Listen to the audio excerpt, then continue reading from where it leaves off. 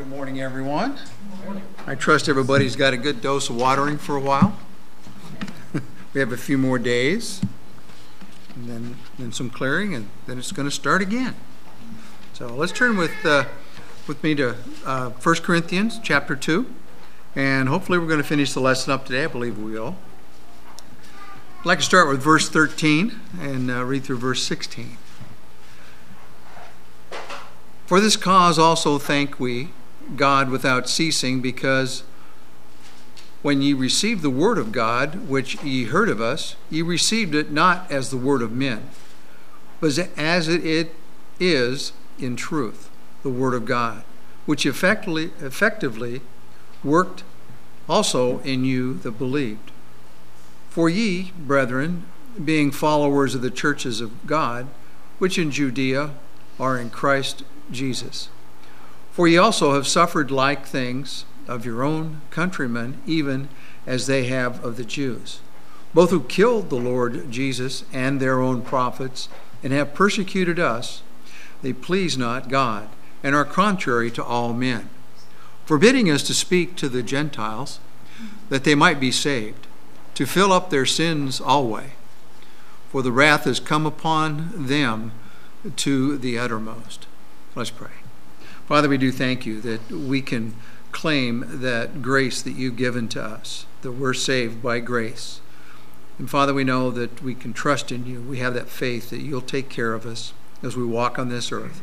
And Father, we know the challenges that we read of, the challenges in the scriptures about how Christians were persecuted. And Father, how today Christians around the world are persecuted. Father, here in the United States, it's relatively safe for most Christians. There is a certain amount of persecution, but we know, Father, that you give us the ability to endure it. We think back over history of the many persecutions that go on. And Father, how, as a result of persecution, your gospel went forward, and it's growing, and it continues to grow until you call us all home. And then, Father, you'll bring that wrath down upon this earth. Father, we thank you that you love us, you take care of us, you guide us and direct us. You give us wisdom for what we are to bring forth. And I do pray, Father, that as we bring forth your word today, that it'll glorify you in all that's done. And we ask it for your Son's sake. Amen. Well, we finished off last week, and now we're looking at their consequences of their ministry. Last week we followed with the care in their ministry and how they were teaching. And so as a result of that teaching, there's a consequence with it. And if we look back at verse 13, a question comes up: who deserved the credit for the results of the missionaries' preaching? It's almost rhetorical. Pastor mouthed the word over there. God, obviously. Without that, the word is not going to go forth. Without God being involved in it, the word will not prosper. People will not grow. People will not learn. The world is so enamored with everything that's going on that they will do everything they can to force Christians not to be able to speak. We're seeing that now. We're seeing things that, where good is evil and evil is good. And a lot of us, now that we're getting into the voting season, it's more and more important for us. And we're going to be persecuted for what we believe. Maybe not like what's happening to people where they'll go out and kill us, but the Apostle Paul is making kind of a transition from the attitudes and activities that they were pushing for the acceptance of the word. In other words, they were bringing forth the word, telling people, and then now they're in sort of, I guess you could call what we're in now like an apprenticeship program. As long as we're on this earth, we're going to be learning. God has got plans for us. And in an apprenticeship or a mentorship program, the master has guidelines that we're to follow. Well, he laid them out for us right here. And, we're like, some of that stuff's so tough. Well, we also have that advocate that goes along with it, the Holy Spirit, that keeps giving us direction. And, the Thessalonians were accepting God's word. And they knew that, yes, men were delivering that word to us, but it wasn't men's words. And there are people out there going, well, Paul, he just kind of spoke his mind. He said what he wanted to say. Well, we have it recorded here in Scripture, and the results of the salvation of those people, of the Thessalonians, some of the Jews, the Gentiles, it was definitely of God. It's like when we listen to the Word, we hear the Word, we understand that we're sinners and that there's nothing that we can do, and we recognize that and accept Christ as our Savior. It's only because of God. Not anything that the preacher was saying or the person that was showing us the Scriptures. It's not anything that any of us could do when we share the gospel with somebody. But it's important that we understand that it's from God. And they recognized that it came from God. And it was more than just human words. And then recognizing that, as Christians, we recognize that word when we got saved.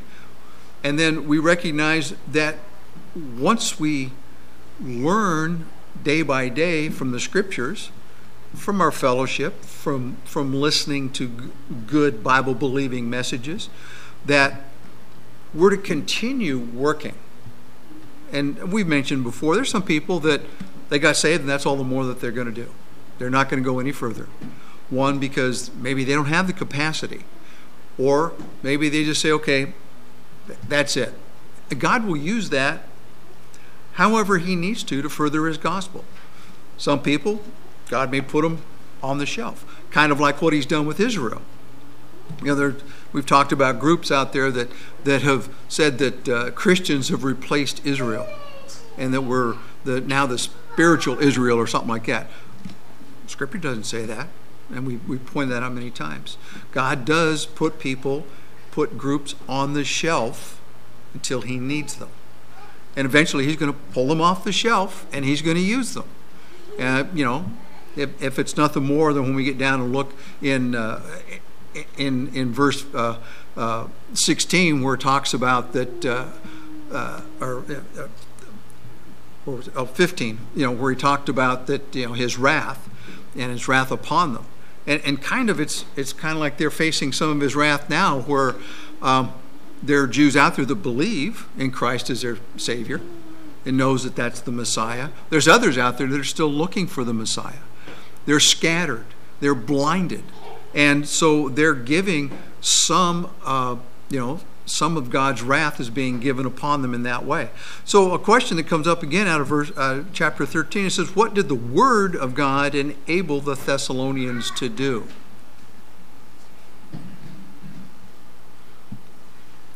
What did the Word of God do to us when we got saved? Help us to spread the gospel, didn't it? It allows us to be examples, to look at other believers and learn from them. Because each one of us are an example to somebody. Somebody's going to be looking up to us. We talked last week about disciplers and disciples, and how important it is when we disciple somebody that it is a long-term commitment. And if that person's with you long enough, you're going to find that they're going to start emulating what you do. We mentioned before how some people, when they get into Bible college, have certain speakers that they like to follow. Some, when Jack Hyles had his throat problem, there were preachers that kept clearing their throat when they speak. They thought that was important. That was how to get the word across or to emphasize. Found out that he had a throat problem and had to have an operation. But I was with the pastor that went to that college, and sure enough, that's how he was. Once he got his throat taken care of and he wasn't clearing it all the time, I kind of wonder what happened. There are others. My son used to laugh when he went to Bob Jones, that Bob Jones Sr., he'd preach like this. And they started catching a lot of young guys preaching with their hand up. Finally, one day, he explained that the only reason he did that was so his upper plate wouldn't fly out. It's interesting, though, how some people, we want to follow their examples of good Bible preachers that teach that, when the word is coming out, we might want to follow them. We see, people that we want to be like. And God will bring us through some of that stuff. He will give us what we need to get the gospel across. And that was what was happening here. The examples. I'm sure there were a lot of those Thessalonians that wanted to emulate how Paul presented the word, or Silas or Timothy. They looked at him and goes, that word just spoke to me. I wanted to be like him. And we know that Paul, he was not sorry for what he preached. That's the important thing. We should never be sorry for when we preach the word. So the Thessalonians, they welcomed the word, but as a result, they suffered some persecution. Verse 14, they laid out that for ye brethren, become followers of the churches of God in Judea, or in Christ Jesus, for ye suffered like things of your own countrymen. And a lot of people are seeing that today. In Middle Eastern countries, when a person accepts Christ, Muslims persecute them, kill them. That's why a lot of them don't say anything, or they try to get out of there. But it's a death sentence. Back then it was even a death sentence in some instances. Some of the Gentiles, they left the pagan religions. They didn't want any more of that, and saw the teachings that the Apostle Paul presented. But they were willing to suffer those persecutions because they knew, as the Apostle Paul kept showing to them and telling by his example, that you're going to suffer this, but that suffering's for a short period of time. It's going to one day take you into glory. It's going to prepare you to know that when you get into heaven, see, that was what he promised that for. Why we got there. And to know that how real is that word in your life? How real is the word of God going to be when you are persecuted here? We don't know what's going to happen in the next few years with Christians in the United States. We have churches now that are being told by their governors that they can't meet. We're thankful that we read the executive orders properly and applied those rules in such a way that we were able to continue meeting because we can. Some churches are large enough where it's difficult for that. They did the best they can. Some that says, oh, you can't meet in person. I don't care how many people you have or how much distancing you have, you cannot meet in person. But yeah, those same governors say allow riots to go on, allow casinos to continue in, because somehow or another, some of these things bring money into them. As long as money's coming in, that's fine. To them, churches are a burden. Well, we can't get the taxes out of them, so we're gonna make sure that they shut down. And as a result, there's some that have fought back and said no. A few governors actually were told by their Supreme Courts, that's not right. You can't do that. Fortunately, it was a board of judges that knew the gospel but followed the Constitution, said you can't infringe on that. Others are liberal and they weasel word around and say, yeah, he can do that. It's all in how they manipulate the words. But it's important to realize that they were living the gospel. They were willing to be persecuted for that. So a question comes up. It says, many of today's believers are reluctant to share the gospel, even when the worst repercussions they'll face is probably ridicule. And of course, now, if we look at our situation here with people being so worried about social distancing, or if somebody's speaking to them directly of the COVID issue. So what does their reluctance to witness in the face of, say, petty consequences say about how much influence the Word of God is having on their lives? Any thought? Lisa?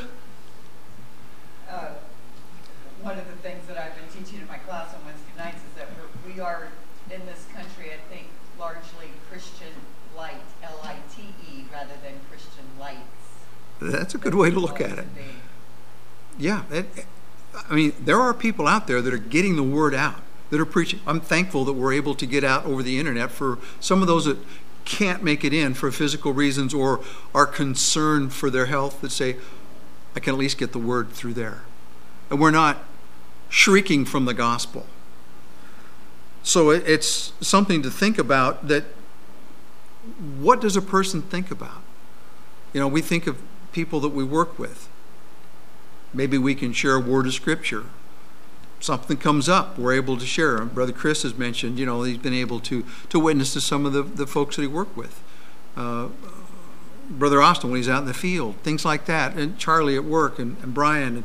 And, you know, each and every one of us, as we go through there, some way or another, we can share that gospel. And for the most part, people here are not too worried about what somebody might think.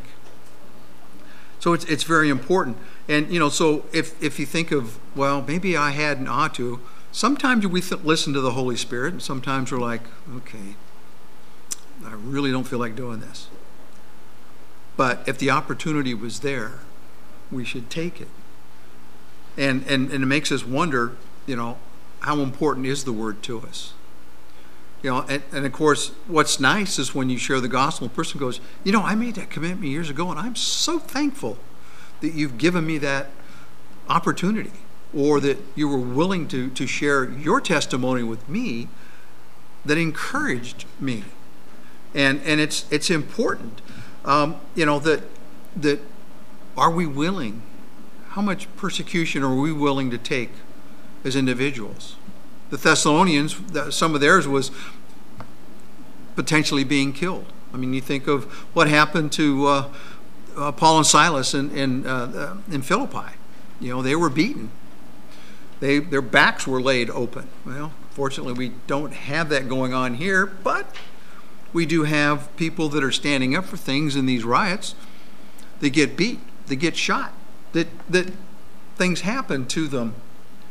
And they're willing to stand up for things. You know, so in one sense, you have to hand it to people that want to stand up on one side for not the Word of God, but how willing are we to stand up for the Word of God on our side?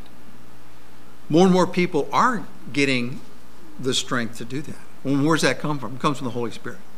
It comes from us being willing to put the gospel before us. You know, and as he was talking about in verse 15 here, it says, you know, both who killed the Lord Jesus and their own prophets and persecuted us, and they pleased not God. God is not pleased with people that want to stop the gospel. He's not happy with that at all. He does give people the strength that are willing to stand up. You know, so it's like, how much are we willing to endure? One of the questions is you know, why were the Jews, the Judaizers, so adamant about stopping the gospel? Makes you really wonder, why were they so adamant when they had the Scriptures and Paul was just teaching from the Scriptures? He took them to the Old Testament. They were not willing to give up what they had made for themselves, so to speak. It's kind of hard to take somebody that maybe is very rich or well established in what they do, and then show them in the gospel where they're going to die and go to hell if they don't have Christ. A lot of people have that assurance in their mind that I made myself, I made my fortune, I made my way of life. I don't need God in my life to do that. But how many times have we seen that even the richest, most powerful people in the world can be brought down? They can lose it right off the bat. I think of people that, as they go through life, you know, dictators, tyrants, they built all their fortunes up, and the people don't like it after a while, and they rebel, and guess what? That person just gets pummeled and killed. because the people didn't like what they were doing?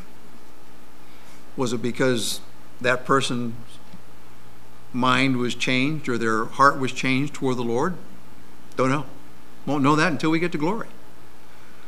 But I do know that as you look back on people that died because they were tyrants or doing what they were, like they were talking about in here in verse 15, persecuting and killing people for things, God makes sure that they understand. What did he do to Herod, for instance? Had worms crawling all over him. I think of people that committed suicide. They got to a certain point and they couldn't get any more, or they saw that my kingdom is collapsing, so the only thing I have left to do is commit suicide. Nero was one. Hitler's another.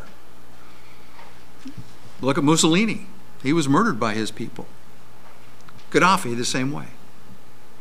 Saddam Hussein, he was hung by his people. You look through there and you kind of look and see, well, maybe God is getting his just reward on these, possibly. But he's using an example that I don't care how great you are, it could be taken away in a heartbeat. What did he do to Nebuchadnezzar for 7 years? Took it away from him, made him an animal. But the Jews, they did not want to lose the law and their long list of traditions that they built up and added to it. You know, like, what do you mean? I got to give up all that stuff? All I have to do is say I accept Christ as my Savior? Nah, that's too easy. Can't do that. We have people today that say the very same thing. So what do they end up doing?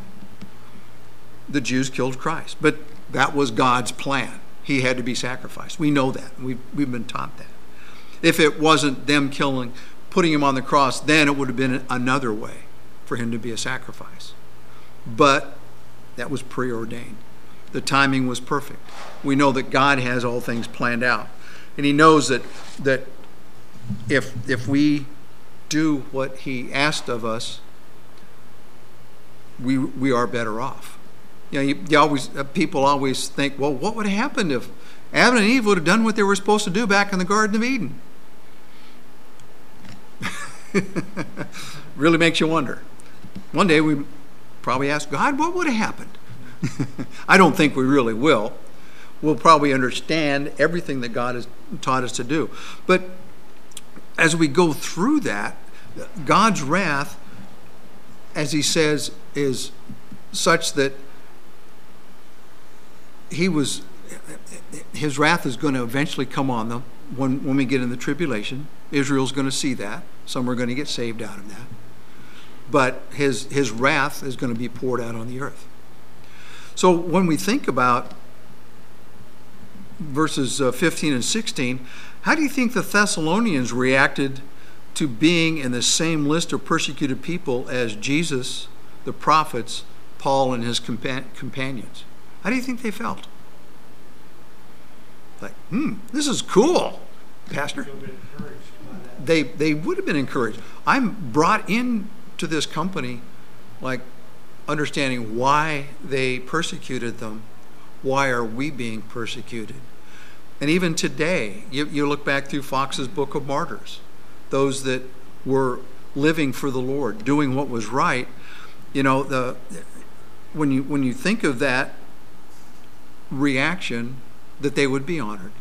It's like us. When persecution comes, are we going to be like those that are before us? How will we react? Will we just cower down and say, well, whatever you want to do? Yeah, I guess you guys are right. I'll give up, put this thing away and not worry about it. It's like some people, I think I was reading a story, maybe somebody mentioned about, how much persecution a person's willing to endure, taking away everything, and then finally agreeing to it. I think maybe it was Brother Herzl was talking about this, agreeing.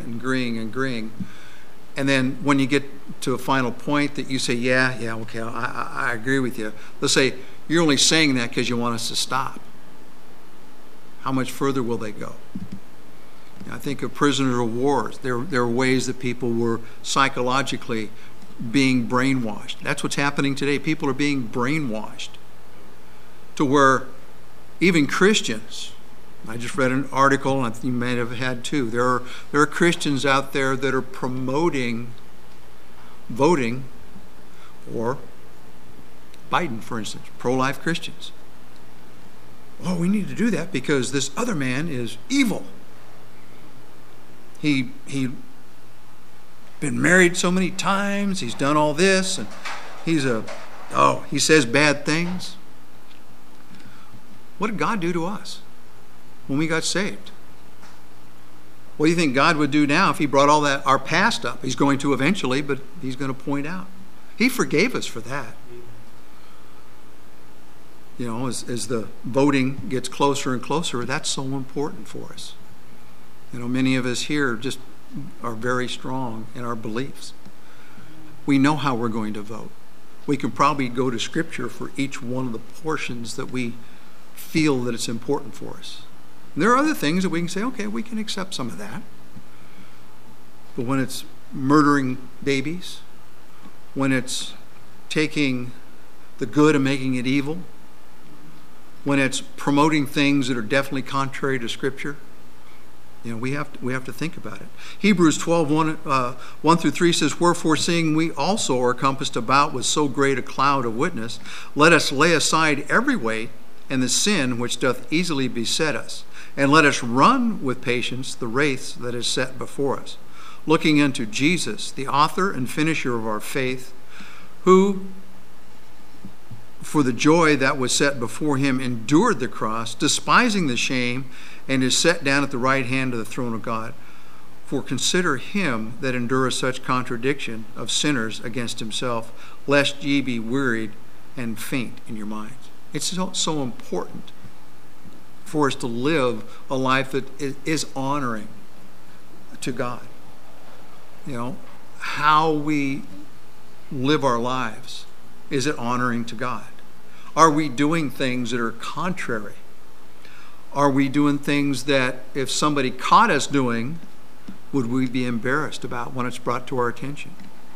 You know, and as we think back through this whole series, the confirmation of their ministry, it was a ministry of God and controlled by the Holy Spirit.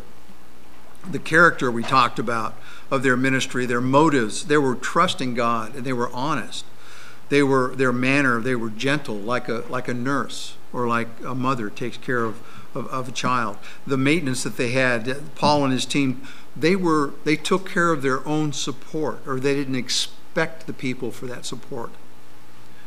And their conduct, it should be like ours. They were devoted to their ministry. The word they used was holily and justly, or they were righteous in there. They were men of integrity and found blameless. Can we be found blameless in what we present? Hopefully, we pretty much can. We know that when we stumble and fall. The care of their ministry was like a father charges his children, trains them up the way a master trains an apprentice. When we disciple somebody, the consequences that we just mentioned, we give credit to God for our successes. And I love it when glory is given to God when success is presented. You know, somebody goes, "Well, yeah, I was really good at that, and I was trained, and this and that." God had a lot to do with it, but rather than, I'm thankful that the Lord gave me the ability to be able to do this, or something to that effect. It's such that he explained that character and conduct, and the Thessalonians carried it on because they developed a church, and they were a young church. I mean, they were only a few weeks old and a few months old when the Apostle Paul wrote the letter. But here's some rhetorical questions, and we can close with this. Is suppose that tomorrow you told every unbeliever with whom you normally come in contact with that you're a believer. Which of the following would most represent their responses? Are you serious? Or, yeah, I could tell. Something to think about. How are people going to look at you? And then another one to walk away from this with is what in your life needs to change before you can say that you walk worthy of God before the lost. And that's something that each one of us, as we go through, we need to do. I know where I stumble and fall. And through encouragement across here, each one of us gets encouraged by each other. And what's in Scripture, I can patch the holes in my knees from stumbling and falling in the dirt. Take my shoes and knock the dirt off the tips of them, and hopefully I didn't scuff them too bad and have to put a little extra polish in there. I think a lot of times, that extra polish requires me to get in the Word a little bit more. And it's when we think on that, it makes us really encouraged by those that went before us. Those that were persecuted so that we wouldn't have to as much. But how much are we willing to follow through with? Can we endure could we endure a beating? Could we endure somebody coming in and just taking everything away from us and telling us, you cannot have a thing because you're a Christian? Heaven forbid that should happen. Thankful, and right now we have, fortunately, people that would stop a lot of that from happening. But it is happening. Churches are losing their ability to meet because the governor says, no, you can't do that. Thankful that our governor, I'd like her just to walk away and just keep walking. But, she's there. Pray for them. That's all we can do about our leaders is pray for them. Pray that they will do eventually what's right. They're supposed to let us live a peaceable life, not infringe upon our ability to worship God as we see fit. That also includes other religions. Christian Law Association points that out to us on a regular basis. If we want freedoms, well, I guess we have to put up with somebody else's freedoms. But we don't have to let that influence us. We know what the Word says. We want to teach the truth. That's what the Apostle Paul was teaching, was the truth. That's important for us. So how do we teach that truth? What kind of persecution are we willing to endure? Being told that forbidding us to speak to the Gentiles that they might be saved. We shouldn't be forbidden from teaching somebody and sharing the gospel with somebody. There are times when we shouldn't be doing that. There's times when we say, okay, I'm not going to hand that person a tract or ask them about that. But maybe I can. And we've all had that opportunity. Maybe it's just giving somebody a tract and moving on. One of them said the other day, asking if they could give them a tract or something, and they thought it was something else. He goes, oh, no, oh, that's what that, no problem, thank you, and moved on. How far are we willing to go for the Lord? Let's pray. Father, we thank you again for your blessings. Father, I thank you that you do take care of us. You show us in Scripture about the armor that we can put on, that we can be protected and be ready for the battle, but yet we know you are doing the battle for us. You just want us to be ready. You want us to be willing to serve you in the capacity that you've asked us to do. Some of us may be in that battlefront. Others may be just nothing more than prayer warriors. Some of us may be great witnesses in our actions and how we speak with others. But Father, all of us should be capable of doing that and be willing to follow what you'd have us to do. I pray, Father, as you take us into the morning services, that our hearts continue to be open for what you'd have us to learn. And we ask this all in Jesus' name. Amen.